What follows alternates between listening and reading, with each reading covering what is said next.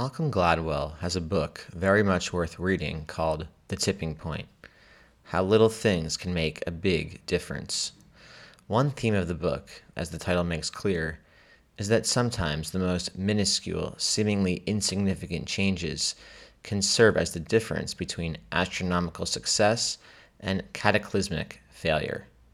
The book is filled with examples of this phenomenon. In one example, Gladwell points to a comparative study undertaken in the 1960s on how to convince students to get tetanus shots. In the study, college seniors at Yale University were divided up into two groups. Each group was given a booklet. The booklet for the first group explained the dangers of tetanus in horrifying, alarmist language.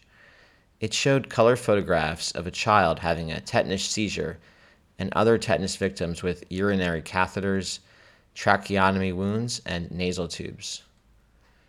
The booklet for the second group described tetanus in more mild terms.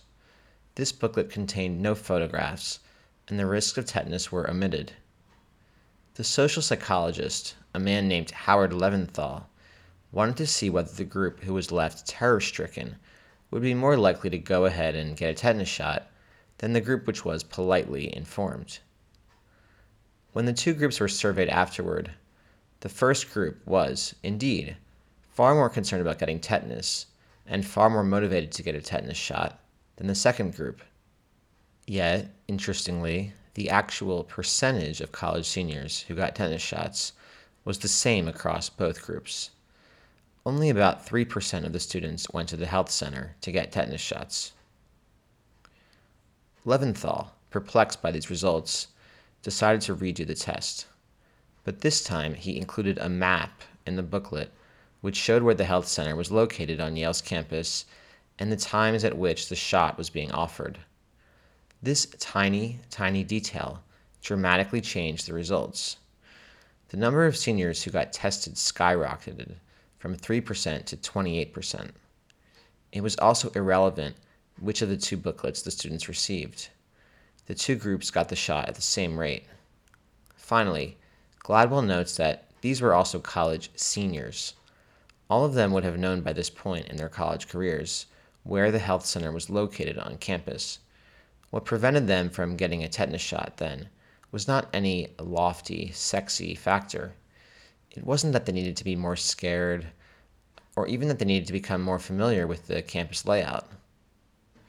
They just needed someone or something to hold them by the hand and make it extremely straightforward and seamless for them to get the tetanus shot. This phenomenon is, sadly, a universal one which we can all relate to. We know what we should do, and we even realize that to do it would not be very complicated or even difficult. The problem is that it is just a little too complicated, a little too inconvenient. Or so we have convinced ourselves.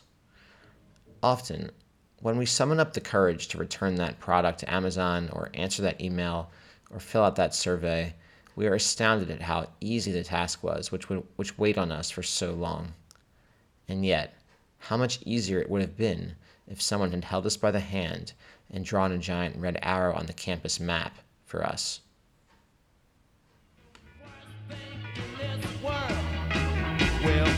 Look at that stupid girl.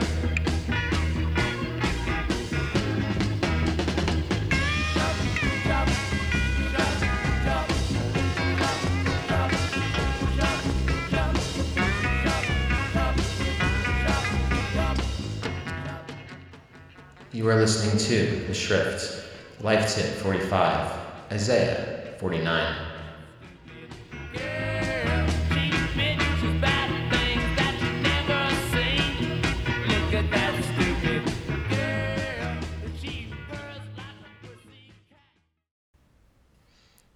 Related to this story from Gladwell is one of the most perennial questions surrounding the German Jews who suddenly found themselves living under the Nazis.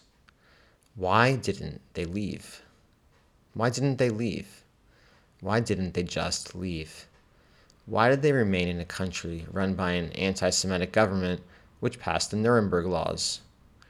Well, It should first be acknowledged that many Jews did leave when the Nazis came to power, and even more after November 11th, 1938, the night of the broken glass, or Kristallnacht.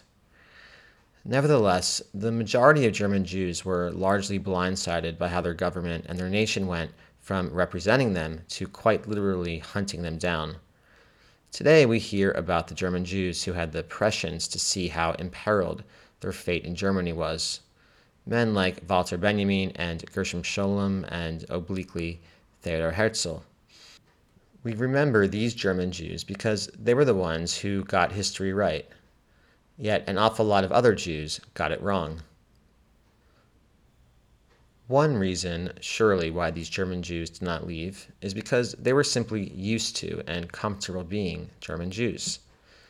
In one chilling anecdote, which may be apocryphal, the Gestapo broke into the home of a German Jewish businessman to seize him, arrest him, and then haul him off to a concentration camp.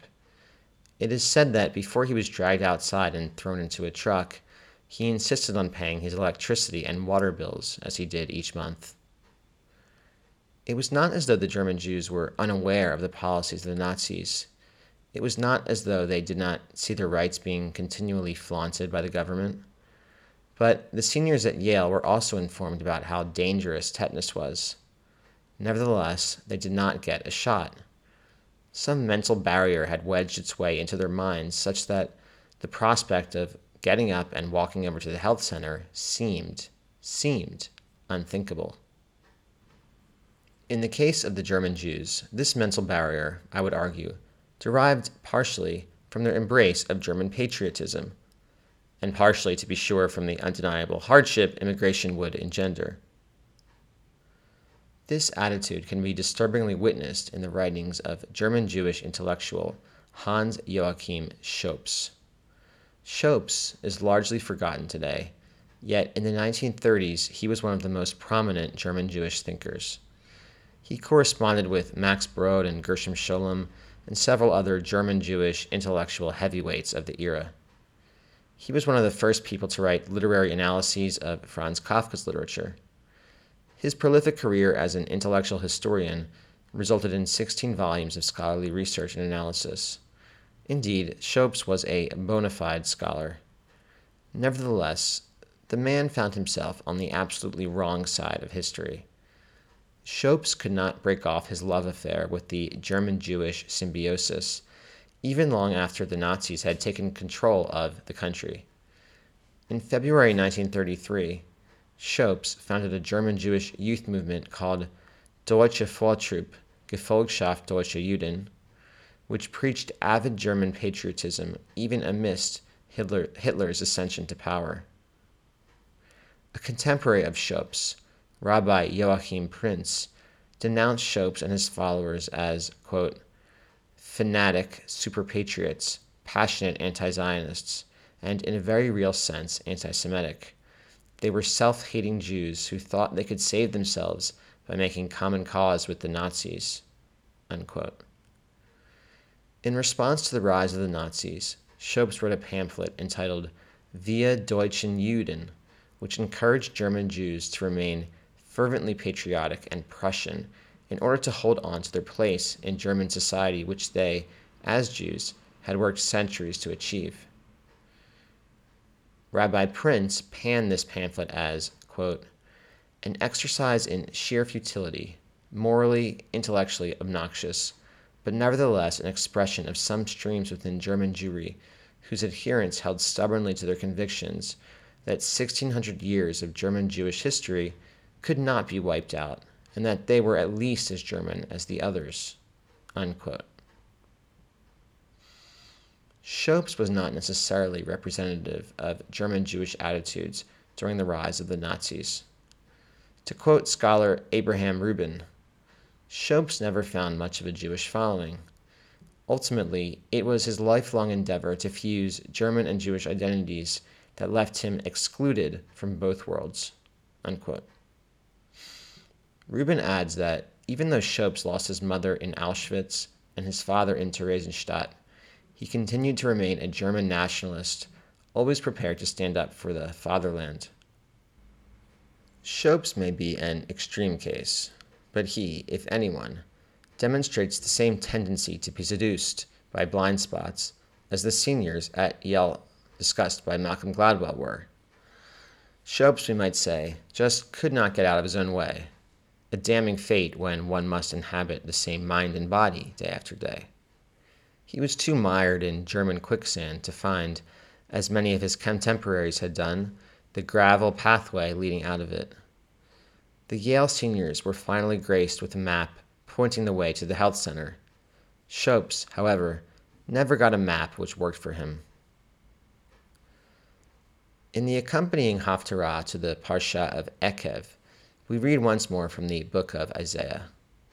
Isaiah, ever darkly optimistic, preaches that, even though the Jews are now suffering in exile, they will eventually return to Israel and reclaim their former peace and glory.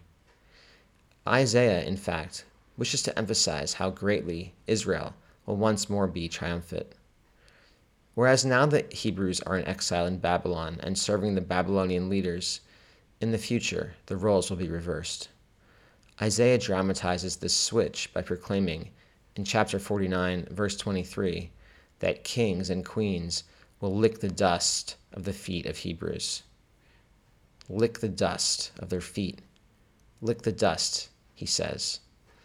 The late chief rabbi of England, Joseph Herman Hertz, has written a commentary on this particular verse. He notes that this is a phrase, lick the dust, which originates from the Far East, and that it indicates the most abject humiliation. To lick the dust of another person's feet. Indeed, few actions could be more demeaning and humiliating than this gesture. One hears it and one thinks of, perhaps, slaves of the Roman Empire who, if they lost a gladiatorial match, had to plant their face to the ground and kiss the sandaled feet of some Roman prefect. An outmoded, ancient custom, I thought, rarely if ever to be literally repeated in the 21st century. Or so I thought. I then remembered my morning ritual. Each morning, while my coffee is brewing, I get down on my hands and knees with a dustpan and sweep up the floor. I sweep up hair, dirt, breadcrumbs, sometimes dead insects, and most importantly, dust. Not only that, but because my neighbor, whom I discussed last week, never cleans up, it is often his dust and other particles which I must clean up, lick up, so to speak. And so, even in the 21st century, almost every day I engage in what Rabbi Hertz referred to as the most abject humiliation. Here's the thing. It's not as though I am unaware of how unpleasant and even degrading it is to begin my morning this way. Like the Yale seniors, I know I should get a tetanus shot. Or put another way, I know I should get a dustbuster. A dustbuster. A dustbuster would allow me to stand up tall and clean up the entire apartment with a literal click of a button, like an emperor lording over his dust, lording over his people. In fact, I even have a dustbuster at my friend's apartment, which I could pick up whenever I wish, so long as he is at home. The problem is that he lives on the other side of the city. It's kind of a schlep.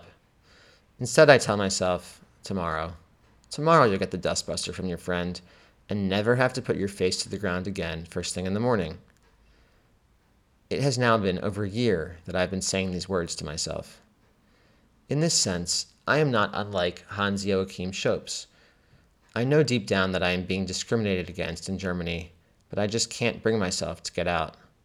I can't bring myself to just schlep over to my friend's house and pick up that dustbuster.